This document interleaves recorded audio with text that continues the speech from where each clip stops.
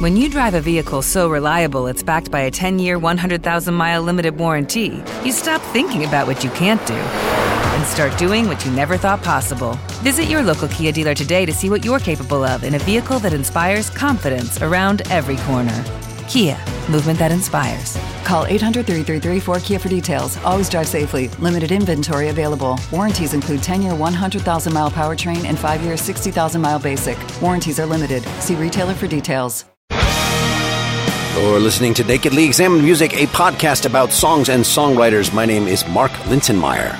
My guest for episode 78 is Tara Lynch. And we're going to be talking about her brand new debut album, Evil Enough. You're right now listening to the song Guitarra Rises. From that, we're going to be talking in detail about Antidote, Banished from My Kingdom, and we'll end by listening to Unbreakable. For more information, please see TaraLynch.com. For more information about this podcast, check out NakedlyExaminedMusic.com. And if you enjoy it, you can support us via patreon.com/nakedlyexaminedmusic. Hi, Tara Lynch here. Hi, Tara, it's Mark. Are you ready to do this? I'm ready. Well, let's start. I will have played a little bit of Guitarra Rises as an example of one of your instrumentals. You want to talk a little bit about, it seems like the basis of your musicianship is not first and foremost having melodies going through your heads. It's sitting down and shredding. But tell me, that's just the impression I'm getting. And I know that when you tell the story at the beginning of your career, it's all, when I was 8, I started playing around on a guitar like this, but then it's been many years before that came to making an album. Can you kind of connect the dots here? Yeah, absolutely. So, I started playing when I was around 11 years old. I had an older brother. He's about 5.5 years older, and he played acoustic guitar and some electric guitar.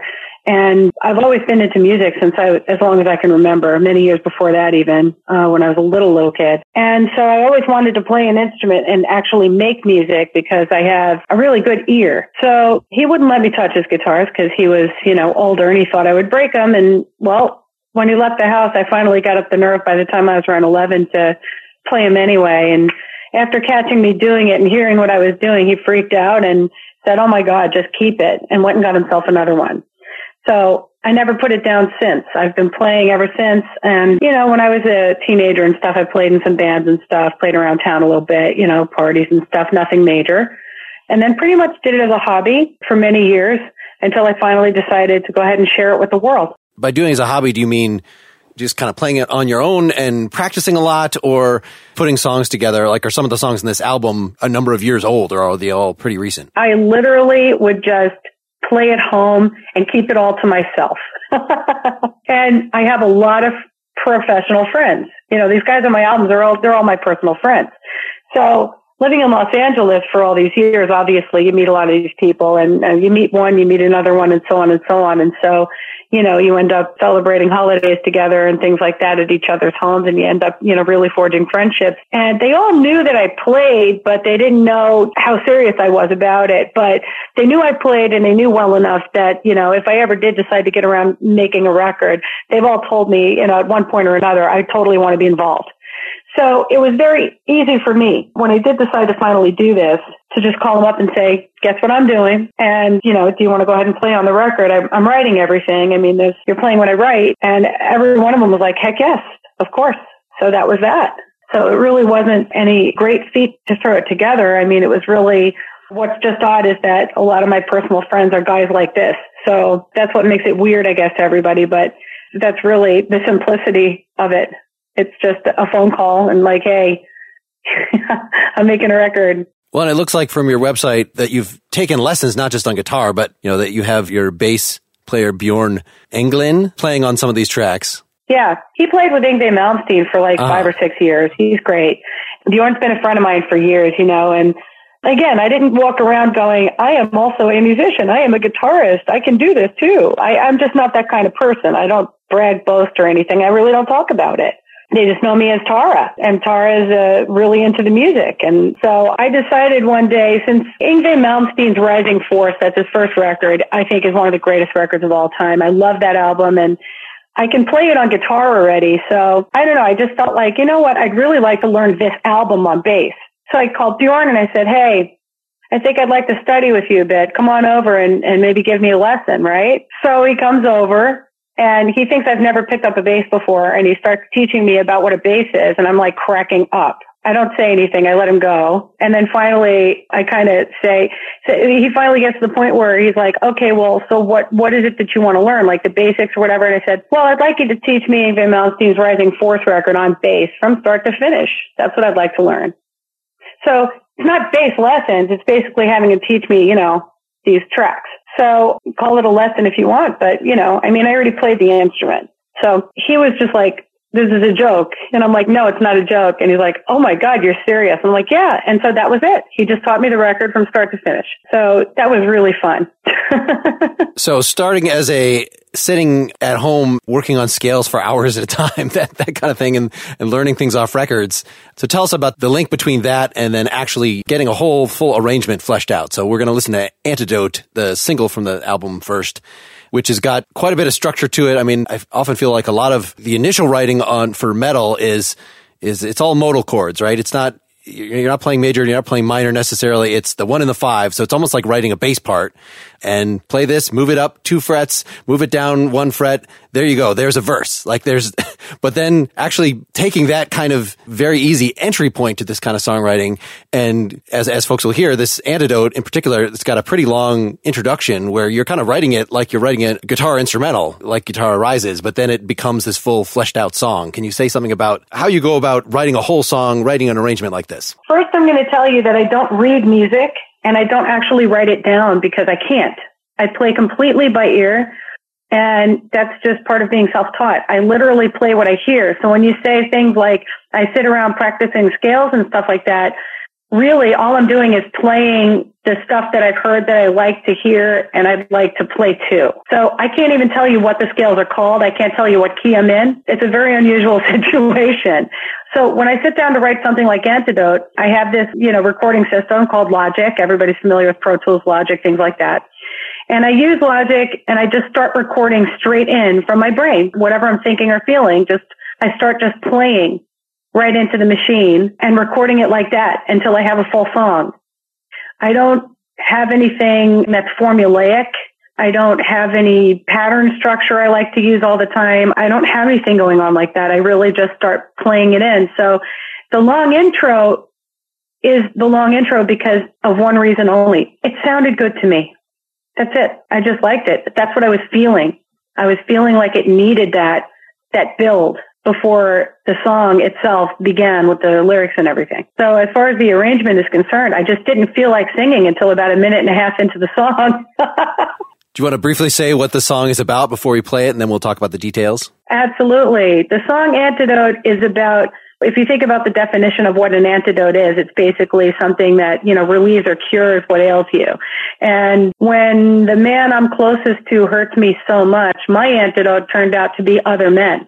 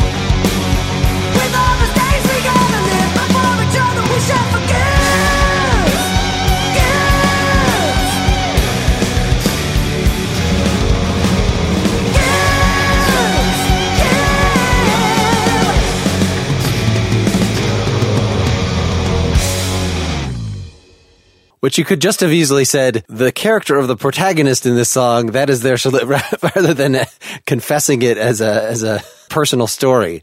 It is a personal story. Tell me more about then, since we're talking about the story here.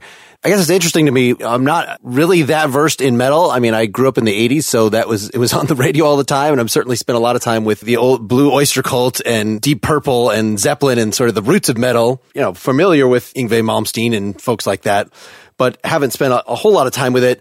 The connection between the musicianship on the one hand and basically the fashion, the moods, that are associated with that, of this certain form of dress. And in many ways, it seems very arbitrary to me. And there are plenty of, like, I just interviewed Steve Hackett. He plays solos that are quite a bit like, what we heard on Guitar Rising in some of his. But since he, was from more the prog tradition, but by the time we get to here, these are songs about personal relationships. These are songs, they're not about devil worship or whatever kind of rebellion that the 1981 metalheads were complaining about. This is really cool to have. It's definitely metal. It's definitely furious, but it's kind of a complicated relationship song. And part of it is aimed at the husband character. And then part of it is You'll Never Be Mine is aimed at the other man, the antidote, that there's a little bit of shifting in narrative here. I say it like it is. I don't sugarcoat anything. I have absolutely zero shame, embarrassment. I don't worry about anybody's feelings.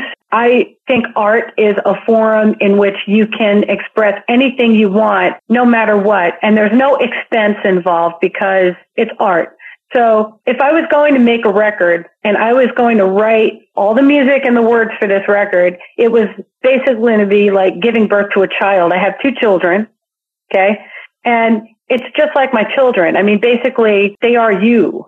So having said that, I can't write about witches and wizards and wars and, slide it in right to the top and all that goofy stuff. I don't knock any of it. I'm a big fan of all that stuff. I love Iron Maiden and I love Dio and I love Ozzy, and a lot of those lyrics are very fantastical and wonderful and great, escapes from reality, but I can only do reality. That's all I can do personally. So this album is my autobiography. It's my reality. Every song has something to do with people, person, a personality type, whatever's going on in my life, whatever I've had to deal with. I wrote about it. My husband gets thrown under the bus and run over on this record and backed over again and run over again and backed over again. That's his problem, not mine. Am I still, though, detecting, even though there's, as you say, just a tell it like it is sort of flavor, I don't know if it's an ambivalence or irony or something, but when you're like calling this the antidote, clearly it's actually, as you spell it out, well, it really wasn't the antidote. It was a temporary fix. I was comparing this to all the songs that were like Love is the Drug, that it seems like it wasn't the antidote. It wasn't the thing that fixed you up. It was the thing that provided a temporary distraction or something, but eventually you had to deal with the actual issue. Exactly. There's a lyric in the song that really defines the whole track if you really think about it. And with respect to the antidote, there's a line that says, use you using me. And that's what's going on when people hook up and they sort of cling to each other because they've got whatever they've got going on in their lives, but it's really nothing that's going to work out long term. And it's really not a real thing that's going to last forever. It's not, a new marriage or anything like that. It's basically 2 people using each other to get over whatever it is that's causing them to need this antidote. So if you're thinking about writing this story as a movie, probably the tone of the movie that would come to mind is not the thing that is associated with Iron Man, right? It's kind of it's a domestic drama, but yet it's still, I won't say furious. It's not like, so it's the second song we're going to listen to is Banished from My Kingdom. And that one is straightforwardly a, fuck you kind of song. This one is not. Oh yeah. That's a very angry track. Yep. This one is not, but it still has, the kind of image, just like you have in the video and on your album cover of, their fireballs bursting around you or something, which is. And a bunch of men at my feet. Yes. In hell. In hell. Okay. Is that kind of just, you're playing with the convention and the tradition that, that I'm a metal player and so this is going to go with this, or do you actually sort of think in those terms? No. That album cover, first of all, I had Niels Lozauer take that picture, okay? Uh-huh. And we were doing all kinds of different things in this photo session. And again, everything comes from my heart, my mind, my thought process, my concept. And so Again, this is my baby. And I said, Neil, do me a favor and humor me. I know this isn't really on the agenda, but I'm going to do this pose and I just want you to shoot this and just go with it. And so I started standing there in a prayer pose and he just started clicking away and he got this great shot. And what was that about? What's the prayer? And I'm like, you know what? I feel like my whole life has been basically a prayer in hell because I keep struggling with one thing or another. And this album is about all of these struggles with, different folks and stuff like that, relationships and such. And so I feel like I'm always standing there sort of in a purgatory stance, contemplating. I'm like forever contemplating. So when I'm standing there praying on my record cover, I'm basically contemplating, do I just jump in with these guys down there and just call it a day? Or do I go up? What do I do? I'm just going to stand here and think about it pretty much forever because I kind of like both places. Well, and that image that, that goes with heavy metal lead singing, it does have an almost religious feeling to it, that you're emphasizing the difference between the audience and the performer by having, it's very theatrical, bright spotlights, you got your smoke machines, you got your lasers, whatever, and really elevating, so that really goes with the kind of piercing lead vocal that generally is associated with metal that you do pretty darn well, of just this kind of high priest blaring in a very confident way, even when you're expressing self-criticism and irony and some stuff that is not the subject matter of a religious screed, say. Religion has absolutely nothing to do with my record. I don't have anything to do with religion in my life. That's just not a part of who I am. But I get what you're saying. Absolutely. I mean, it's really more of a metaphor. Yep. For what's going on. I mean, that's basically what the album cover is. It's a metaphor for the fact that I am always standing on the brink of jumping in or not jumping in. Let's get a little more into the arrangement here. I love the intro with that. So this is not Bjorn doing bass. This is Phil Soussan. No, this is Vinny Appice on drums and Phil Soussan on bass. And together they make such a beautiful rhythm team. And I'll tell you, I extended the intro because of those guys. The intro was, I want to say, about 30 seconds shorter than that. But when we went into the studio to record and they started playing the intro, we doubled it because it was so magnificent. I just loved the sound of the drums and then the bass kicking in and then the guitar kicking in. It was just, originally it was just going to be the bass and the drums and the guitar was just going to right from the start. But because they sounded so great together, just the two of them in the intro before I recorded the guitar part, I said, let's just, it was Brent or me, one of us. Brent is my producer and he's fantastic. I think together we decided to go ahead and extend that a bit. It was probably his suggestion because he comes up with the most brilliant suggestions like that. So that's why it's a little longer than you would normally expect.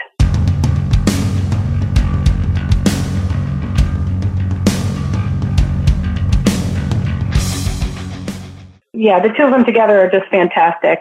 And that was magical. I remember the hair standing up on the back of my neck when they started. I was just like, whoa. It sounded incredible. If you could have been there, I mean, really just wow. Yeah, well, there's so many elements. Just that initial, the two of them playing together with that. Do you know if he's picking the bass on that or is he playing with his fingers? On that particular track, it's funny because he does both. And on that particular track, I think he's using his fingers. Yeah, it's hard to get that kind of articulation, on a bass, which is usually compressed to hell. So everything sounds just like da da da da da da da. But to actually have da da da da da da da, have that come out that fluidly. The whole song is just showing off drums left and right. Like every chorus, it's like a duet between the vocal and the drums, pretty much. Antidote, it's like Keith Moon. Not just because he's my friend, but Vinny is my favorite drummer of all time. Always has been. Since even before I met him, since I was a kid, I'll never forget when I first heard him. I was just like, wow. Everybody focuses on people like Neil Peart and, guys like that really shred and do all of these acrobatics and stuff. And that's all great too. And I love it. But what Vinny has that no other drummer has that I've ever heard of in my life is a particular sway. He's got a way that he hits. He's got a way that he moves from beat to beat that is unlike any other drummer I've ever heard. It's so sexy and it's so powerful. And that's the only thing I could possibly hear in my head when I'm writing these tracks. Those are the drums. When you write music, when I write music, I don't know about anybody else, when I write music, I literally can hear it in my head and I cast it already. I think, okay, which style would I want to hear? And Vinny's drums are all I can hear in my head. If I'm ever going to have anybody else sing one of my tracks, Mark Bowles is the only vocal I have in my head. So these are the guys I called for that reason. When I wrote the 2 songs that Mark sings on, I literally wrote them with his voice in my head, singing them, not mine. I mean, if you have access to that talent, of course you want to use it, but given how strong your vocals are, the fact that you had him sing the first vocal track and the last vocal track on there was an interesting choice. Because I'm confident. Because Mark is Mark and I'm me. And there's a major difference. We do not sound alike, and there's no threat or harm in having him open and close the record. He's a great friend of mine. He's phenomenally talented. He did beautiful justice to those tracks, and that's where they fit when I decided the order of the record. I don't mind having my wonderful friend opening the door and then closing it. I have no problem with that. Now, I close it at the end because it's a feckless lock at the very end. It's the guitar that's dominating the whole album. So you could have had a guest vocalist for every other track and it wouldn't have mattered. Like, it's still driven by that. And that was incredibly important to me too, because that's really my main instrument. I did not intend to sing on this record in the first place. I really didn't. I was going to have Mark sing all the vocal tracks. But Vinny and Phil and Brent practically gave me a back alley thug beating verbally about why I should sing my own tracks after they heard me sing the demos, because when I do my songs, like I said, I write them all myself. I play all the instruments at home and record it all into my system at home. I give my guys all a demo to listen to, and it's like a completed song. And I do the vocals and everything. And I'm like, okay, here's the song, listen to it, learn it, and then we get together to record. That's basically the process. Well, when they heard the vocals on Banished from My Kingdom, I came to the studio to meet up with them at the Steakhouse to record that track, and they're like, please tell me you're singing this. And I thought Brent put him up to it and I was getting punked. And they were dead serious. And they kept harping on me about it for literally hours. And I'm like, you guys aren't even joking. This isn't even a joke. You actually think I should sing this stuff? And they're like, you have an amazing voice. Why aren't you singing this? And I'm like, I kind of like guys' voices in metal. I'm not really a huge fan of it's only a couple of ladies in metal that I can stand to listen to, quite frankly. And so I'm like, I don't know, it kind of sounds goofy. And they're like, no, you have to do this. So I agreed to record the vocals for Banished with Brent producing. And I said, if it sounds good in the end, then I'll go ahead and sing the rest of them. And that's what happened. Well, we'll get to that one in a second. Yeah, that one definitely lyrically seems like it should be a woman at least singing. It would be a much meaner song in some ways. Anyway, we'll talk about that in a second. Before we get rid of Antidote here, let me play the guitar solo from the middle. I mean, you've already played a very blistering guitar solo before the first word even enters the picture, but here's what happens in the middle.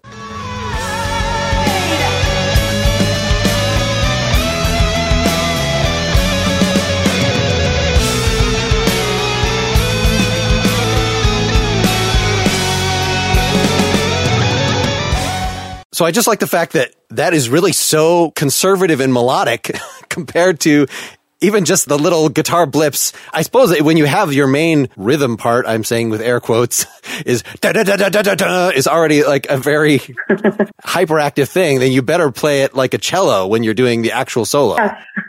Although that didn't stop you earlier in the song from doing a very fast one over the same thing. Again, there's no plotting and planning here. I just play what I think sounds right that honors the song. So the goal isn't to shred everywhere, because that's not, it's funny. Everybody keeps calling me a shredder, and that really blows my mind, because when I hear the word shredder, I think Paul Gilbert, I think John Petrucci, I think Yngwie Malmsteen, I think Vinnie Moore, Tony McAlpine, Steve Vai, guys like that do a lot of that stuff throughout every song. And some of that stuff is my favorite music of all time, being a musician, of course. But I also love Black Sabbath. I also love Megadeth. They shred a little bit there too. I love it. I love the mixture of things. For me, when I write my music, it's not about getting in as much shred as I can get in, because there's actually no goal of getting any shred in. I literally play what I feel fits the part the best. Sure. And it leaves more room for overdubbing as well. Whether like in this song where you have a couple different distinct riffs that are being layered on as the song starts, or as we're going to hear more in Banished from My Kingdom, that you've got a lot more kind of I always think of the band Boston, just because, they were probably the most popular thing with the harmonized lead guitars, that becomes... Or if you're into metal, it would be Iron Maiden. Okay. Yeah. Well, let's get to that, Banished from My Kingdom. So give us the intro to the song here, and then we'll play it, and then we'll talk more. Well, basically, Banished from My Kingdom is a story about a friendship that wasn't really a friendship. It was a friendship for over 30 years with a particular individual who was like a sister to me, who I considered like a sister to me. And at the end of the day, her true colors came out, and I realized that she was not as invested in the relationship as I was, and that she was basically using me. And she always had a bit of a jealous streak. That's since we were kids, even at the age of 12. And, there would be some sisterly arguments about that throughout the years. And I thought by the time we were all grown up and had our own kids, maybe that stuff would stop. But unfortunately, it didn't. So she was basically consumed by her envy, literally. And at this point, I realized, you know what? It's just not worth it anymore. So she was banished from my kingdom. Again, that's metaphorically speaking. She's out of my life.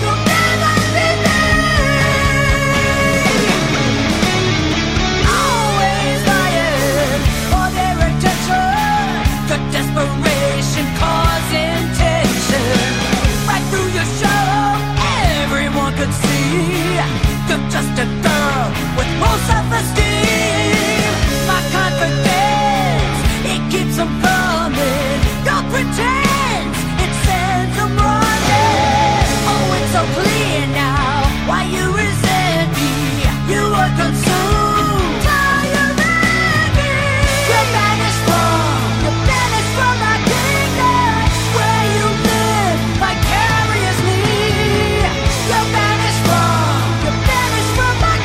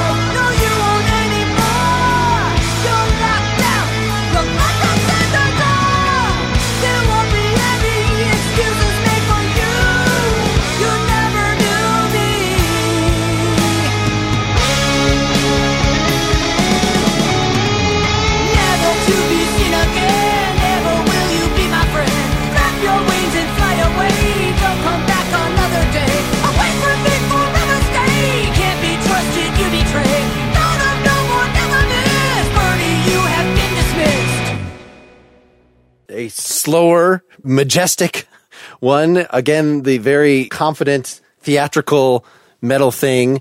Can you say a little bit more about how these arrangements came together? You know, you've got those parallel harmonies right at the beginning there, the Iron Maiden-esque things. What I have there is what I call my stacks. I stack my harmonies. You call them overdubbing. Everybody else calls it overdubbing, but I like to refer to them as my stacks. I basically record each one after the other. So you've got your low, your middle, your high, you've got a harmony or maybe an octave, something like that, you know, depending on the track. So this song obviously has got my my harmony stacks going. It's also a very sad melody because it's a very sad story, and it's also a very angry story. So that's basically going to rely very heavily on the lyric, this particular track. But of course, my guitar work is going to shine, as it always does, because I sing with the guitar just as much as I sing with my voice in every song I do. My voice comes out two ways, whether it's through my throat or a guitar. That explains a lot why you'd be prone in places like here and in the previous song's guitar solo that you're doing very singable guitar lines. They're identifiable melodies. They might be a little weird harmonically, especially in the way that you're stacking on there, but it's a separate thing from the instrumental, the head of the song. And then now I'm going to take a little time out and do a little shredding there. But, you know, it's definitely, that's just icing on the cake as opposed to the primary melodies of the song. Yeah. When I, as you say, shred, that's really because at that moment, I'm feeling like there's usually a build that leads to that. And then I'm just expressing like an outburst, what would be an angry outburst verbally. But instead, I'm doing it on the guitar. It's all about my feelings. So is it pretty much the same way where you decide to have backing vocals and where you don't, that it's just a matter of just like you do the stacking and see what's right? Exactly. There's no template. There's no formula of any kind for any of my tracks. That's why no two are like. You're basically, anytime you have background vocals, it's because it seems right here. It seems right to emphasize this part because of what I'm saying or what I'm doing. One place where I thought that was especially interesting, let me just play. So it's the right before the second chorus, I think. Oh, it's so clear now why you resent me. You were consumed. You were consumed. I'm yelling at her. Like, my voice alone isn't enough. I have to have my backing vocal saying it too. That you then jump up for the By Your Envy, so that it's, you take the place where the background vocal was. Even just an engineering feat to kind of have the fact that you're taking over in fact, I've had this problem. I remember I was backing somebody in a band where I was playing bass and he was the singer-songwriter, and, you know, I'd be doing a high harmony to him, and then he'd just decide very unpredictably to just jump up, you know, and basically sing the high harmony. And then I was like, what do I do? Do I sing in unison with him? Do I stop singing? I would often just go to a lower harmony, which he hated. That, you know, I feel the need to Beatlesque it out or something like, but in a recording environment, of course, it's much easier that you can, you know, make the background vocal sound, put enough reverb on it that it's definitely, no, it's not that the background vocal is taking over the lead, even though you're singing at the same pitch. It's the lower part is going up. Yeah. And the backing is going away. Mm-hmm. You know, as far as, you know, when we perform the song live, they just know to sing, you were consumed, and then just stop. I say, you know, I'm singing the lead. Do you have female backing vocals that can do this, or? No, the guys will be doing it. Okay, so they're probably doing it either an octave lower or a little falsetto that doesn't sound anything like, you know, when you're doing that. Live is live. Recording is recording.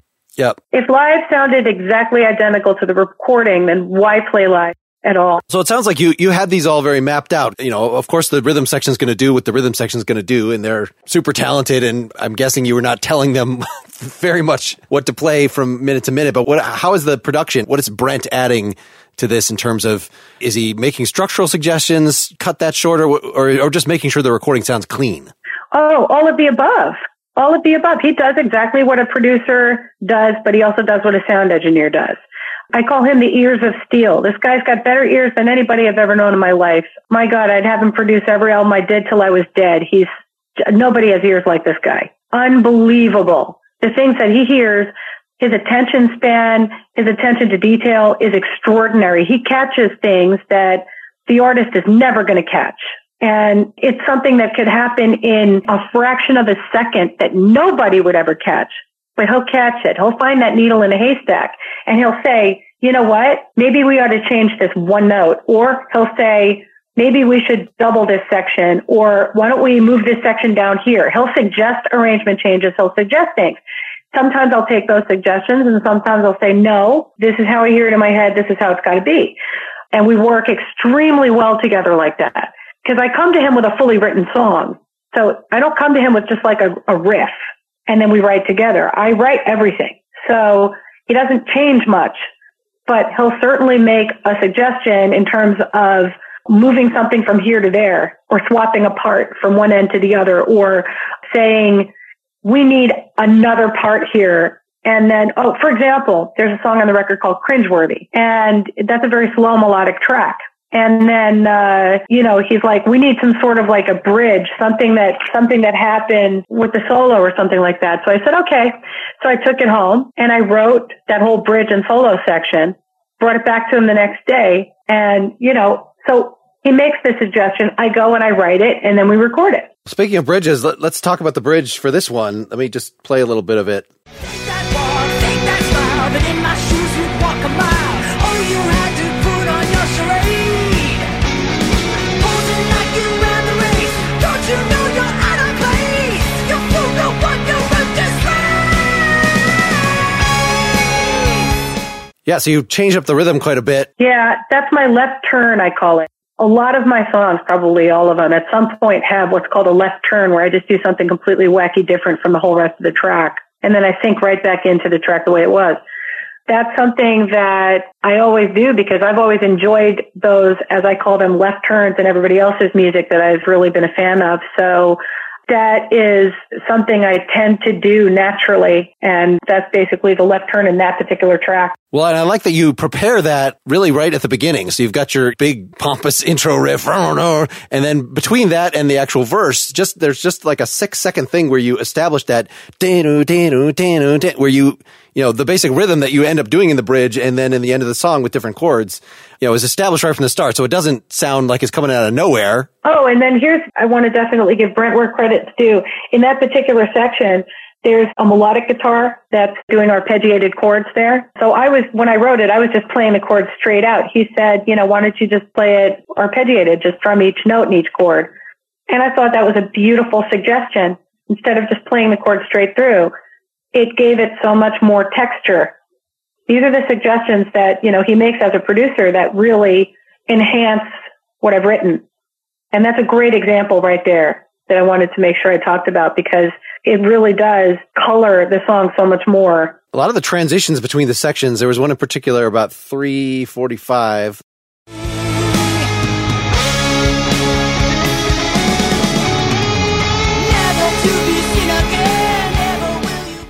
Just a little subtle, that you've got, let's take the guitar to kind of scoop everything up and give a little burst of energy to get us into the next part. Well, that's just something I do naturally.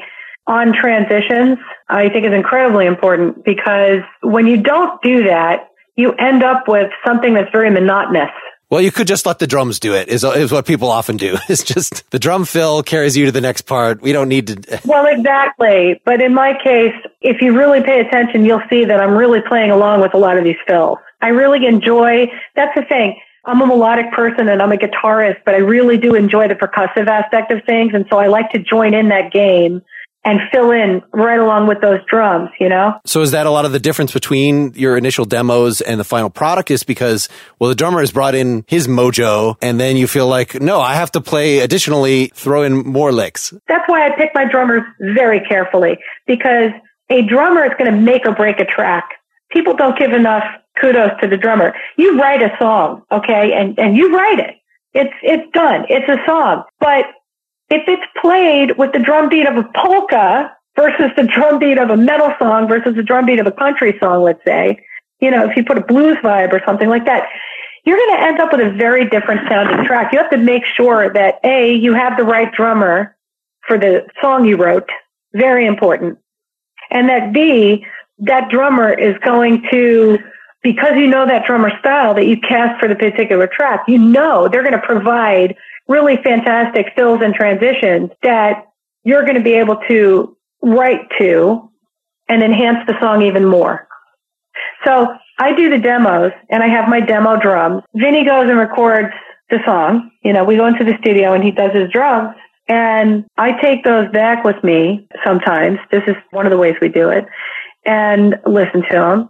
And I will change certain guitar parts to go along with certain fills. So just as a mechanical matter, since you have the Logic version down, are you using that as the basic click track and having the musicians play along with some guide? Are you doing like the rhythm section live together, or are you having the drums play by themselves to a click? Or it depends. We've done it all different ways. You know, we've done it in pieces and we've done it together. So it just depends on the track. But basically, they get the demo. Again, they listen to it, they learn it, and then we go into the studio together.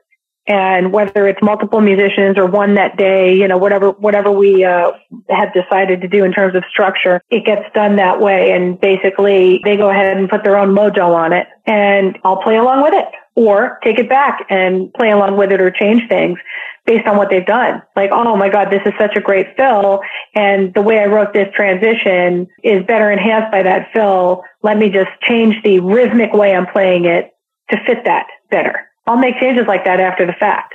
Now, I haven't surveyed all of your songs with this in mind, but the way that this song stops and the way that even the first song, Antidote, stops, you know, there's not a lot of, it just stops, they just stop dead. This one in particular. Some of them do. Some of them stop dead. Some of them end with laughter. Some of them fade out. I don't have, again, any kind of formulaic ending for my songs.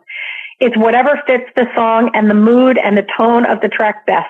So this one has a very abrupt ending because that's exactly what happened to that friendship. The last line is, Birdie, you have been dismissed. That's it. And now you're burning in hell. And then you have a 10-minute garbage. I don't know if this is the standard term. One of my drummers used to call it a garbage ending, where you hit the last note and it goes, you know, and then everybody hits together. Those sort of dramatic. Do you guys do that kind of thing live ever, or you just? No, I mean, we pretty much do what you hear on the record live in terms of the way we end the track, because I think the ending is incredibly important. Now, there may be a track or two where we're going to jam on it a little longer. You know, we'll extend it a bit. For example, the end of Cringeworthy definitely deserves a jam at the end, so we know we're going to do that, which is not on the record. But live, we're going to definitely jam that out a little bit more at the end. So one of the things that threw me for a loop, so I saw you had Tony McAlpine play a couple keyboard solos here and there. So is he in your live band playing keyboards throughout? Absolutely. You know, Tony's a solo artist and he does his own albums and his own tours, of course. So with respect to that, whenever he's available, if I have dates booked that he's available for, he is my touring keyboardist. Yes.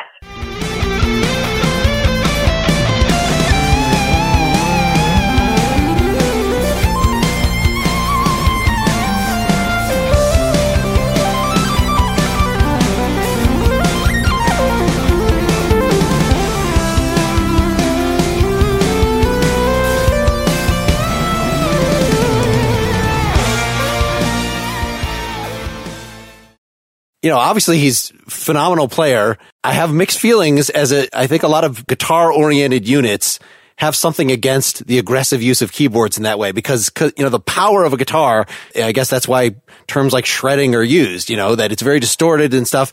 And here's a keyboard, which it's doing similar kind of acrobatic things, but it's got such a different tone to it, even though, you know, this is engineered to match up very well. So when it answers you, but is that heresy within heavy metal to have keyboard like this, or is that? Guess who doesn't care? There are no rules. There are no rules. Guess what? When I wrote these songs, I said to myself, I want a keyboard solo in these two tracks, Enigmatic and Exit the Warrior. They're both instrumental tracks. They're both more progressive than the other tracks. And I want to hear keyboard solos in these two tracks. And by the way, they're the only two tracks on the record with a keyboard solo. No other song 2 out of 10 songs on the record have keyboard solos. That's it. And who better to play them than my friend Tony? I mean, my God, if you know him as a guitarist, you've also got to know that he's been classically trained as a pianist since he was like 4 years old. The guy is phenomenal on the keys as much as he is on the guitar. He's incredible.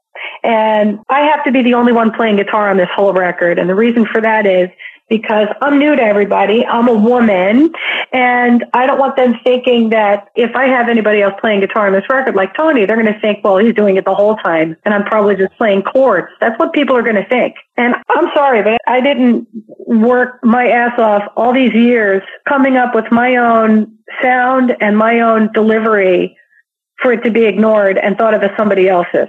So I've got other guitarists on this record. Brent Woods is a guitarist. He plays with Vince Neil, Sebastian Bach, John Waite. I mean, the guy is great. He plays with Shabby Metal, with the Foo Fighter guys. He's phenomenal guitarist. But he's not playing guitar on this record. He's doing backing vocals and he's playing some synths and he's producing it, but no guitar. So for Tony, I said, listen, you know, I would just love to have you do a couple of keyboard solos on this record, but no guitars. And he was like, sure, very happy to do it. He's in the Antidote video.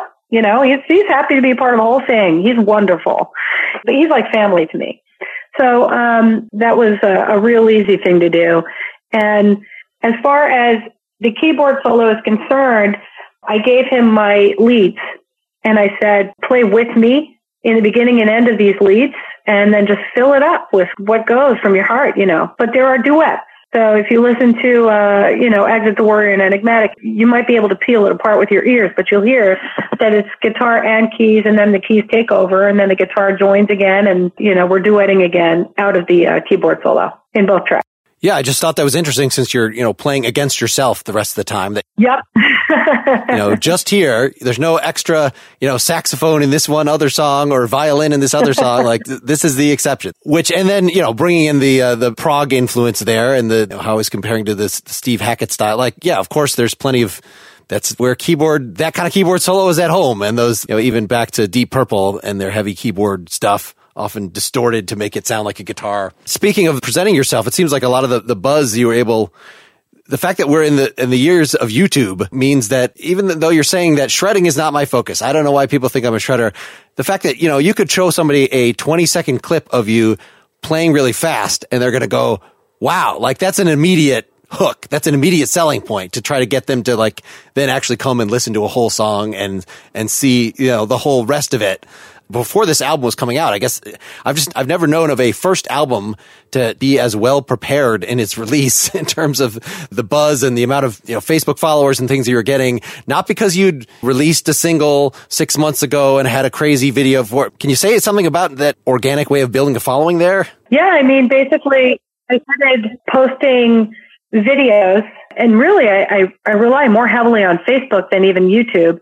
But I created a Facebook page and I started posting like little 20, 25 second, you know, 45 second, maybe a minute long, little snippet videos of me writing this album.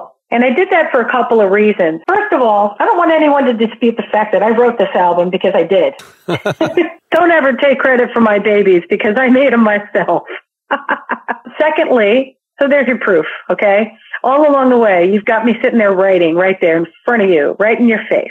Secondly, I really recognize technology and I really recognize society and what's going on these days.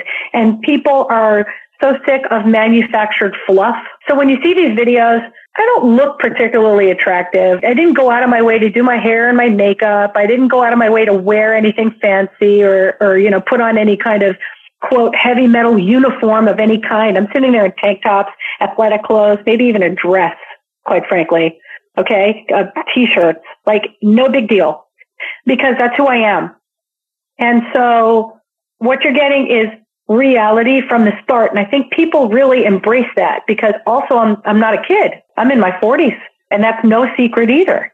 Everywhere you look, if you read about me, I say I've been playing guitar for over 35 years. Well, I don't know anybody in a diaper who does that. I'm just saying, you know, clearly I'm in my 40s. And so the fact that I'm in my 40s and the fact that I'm not putting on, you know, leather studs and God knows what just to get on a camera in front of people, when I don't put some big giant backdrop behind me or anything, I'm sitting here at home in my studio, which, you know, provides a great backdrop anyway, because I have quite an impressive guitar collection. I will say so myself. But, you know, the fact that I'm just like, hey, so I'm here writing this song, here, you can hear some of it. And then I play, and then video out, done. I put up several of those. That really got people's attention. I mean, gosh, one of them where I'm sitting there in a dress, I think it was a piece of Feckless Lock that I posted, has got like over 500,000 views. It definitely got passed around on Facebook. And it just started from there. People just started joining my page. The greatest thing that happens is all the sharing. People share. And thank goodness for that, because when they do that, it shows up on somebody else's timeline and they look at it and go, holy crap, this is cool. And then they share it with their friends and then their friends and so on and so on. And so that's why you mentioned earlier to me a video that, where I mentioned I have, 35,000 Facebook followers. And yeah, that was true at the time, but at this point it's near 100,000. I think the last count I saw was something like 93,000 on that page. And I still continue to post all the time and keep that going. And that alone has been really useful in terms of building the following. Do you have any sense yet, with the album now released, whether that fandom translates into actual record sales? Absolutely. A lot of people have ordered physical CDs from my website. And I know that there's been downloads on, all the stores. I know that my distributor, asked for more units because they ran out. So yeah, it's definitely selling. But having said that, it's selling as much as anything sells these days. And anyone in the music business knows that you're not going to make any money off of selling a record. You have to tour.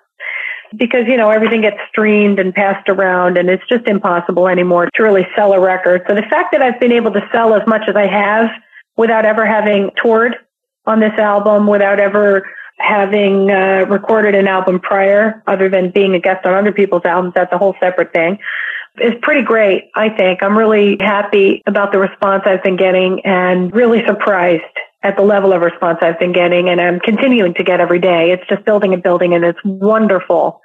And now what we're doing is preparing to bring the show to everybody live and getting all our ducks in a row. And we're planning dates right now as we speak. And soon I'll be releasing the first set of tour dates.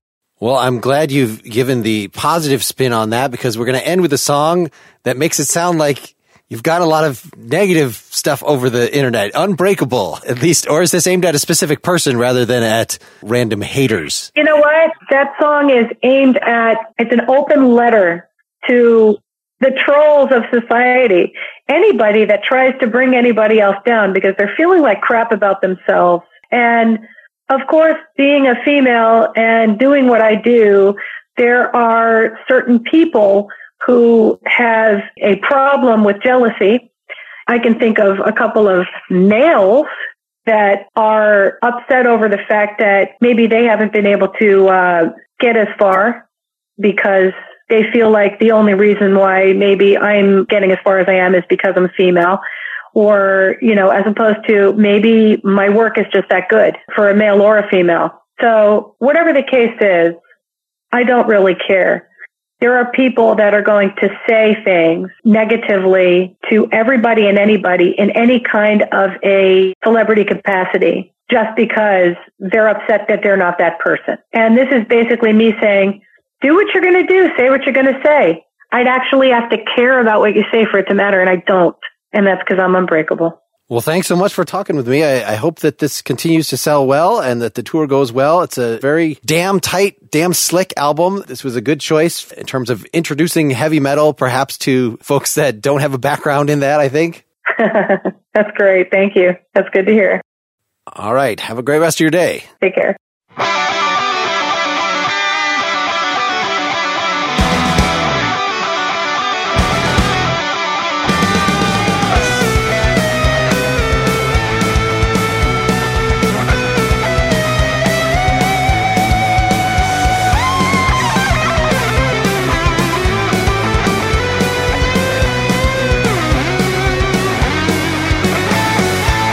Give me a reason why you hate me.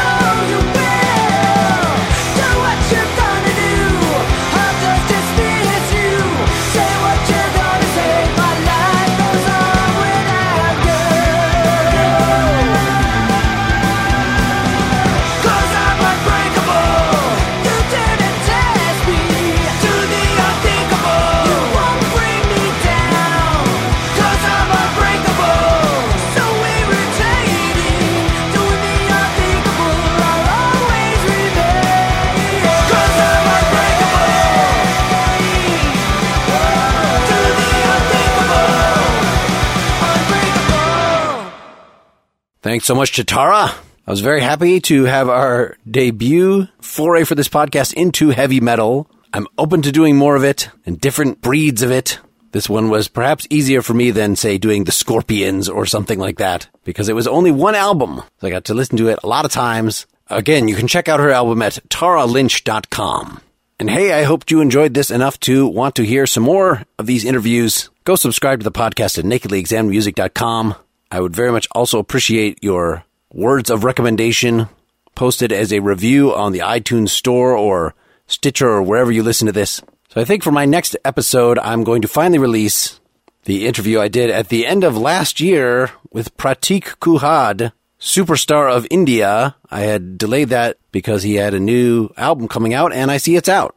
So keep an eye on nakedlyexaminedmusic.com for that. And I've recorded several episodes since then with members of The Damned, with Soft Machine, some great solo artists, people that have written books, etc. So there are many glorious conversations ahead, but producing these things costs money. So I would really appreciate if you would go show that you are supporting what we're doing at patreon.com/nakedlyexaminedmusic. I will be eternally grateful. If you have any suggestions about the show, possible guests, please email me at mark@nakedlyexaminedmusic.com. And most of all, stay inspired, stay musical, keep on writing the songs or tickling the ivories or strumming the sheepskin or whatever the hell it is you do. Farewell, this is Mark Lintonmeyer signing off.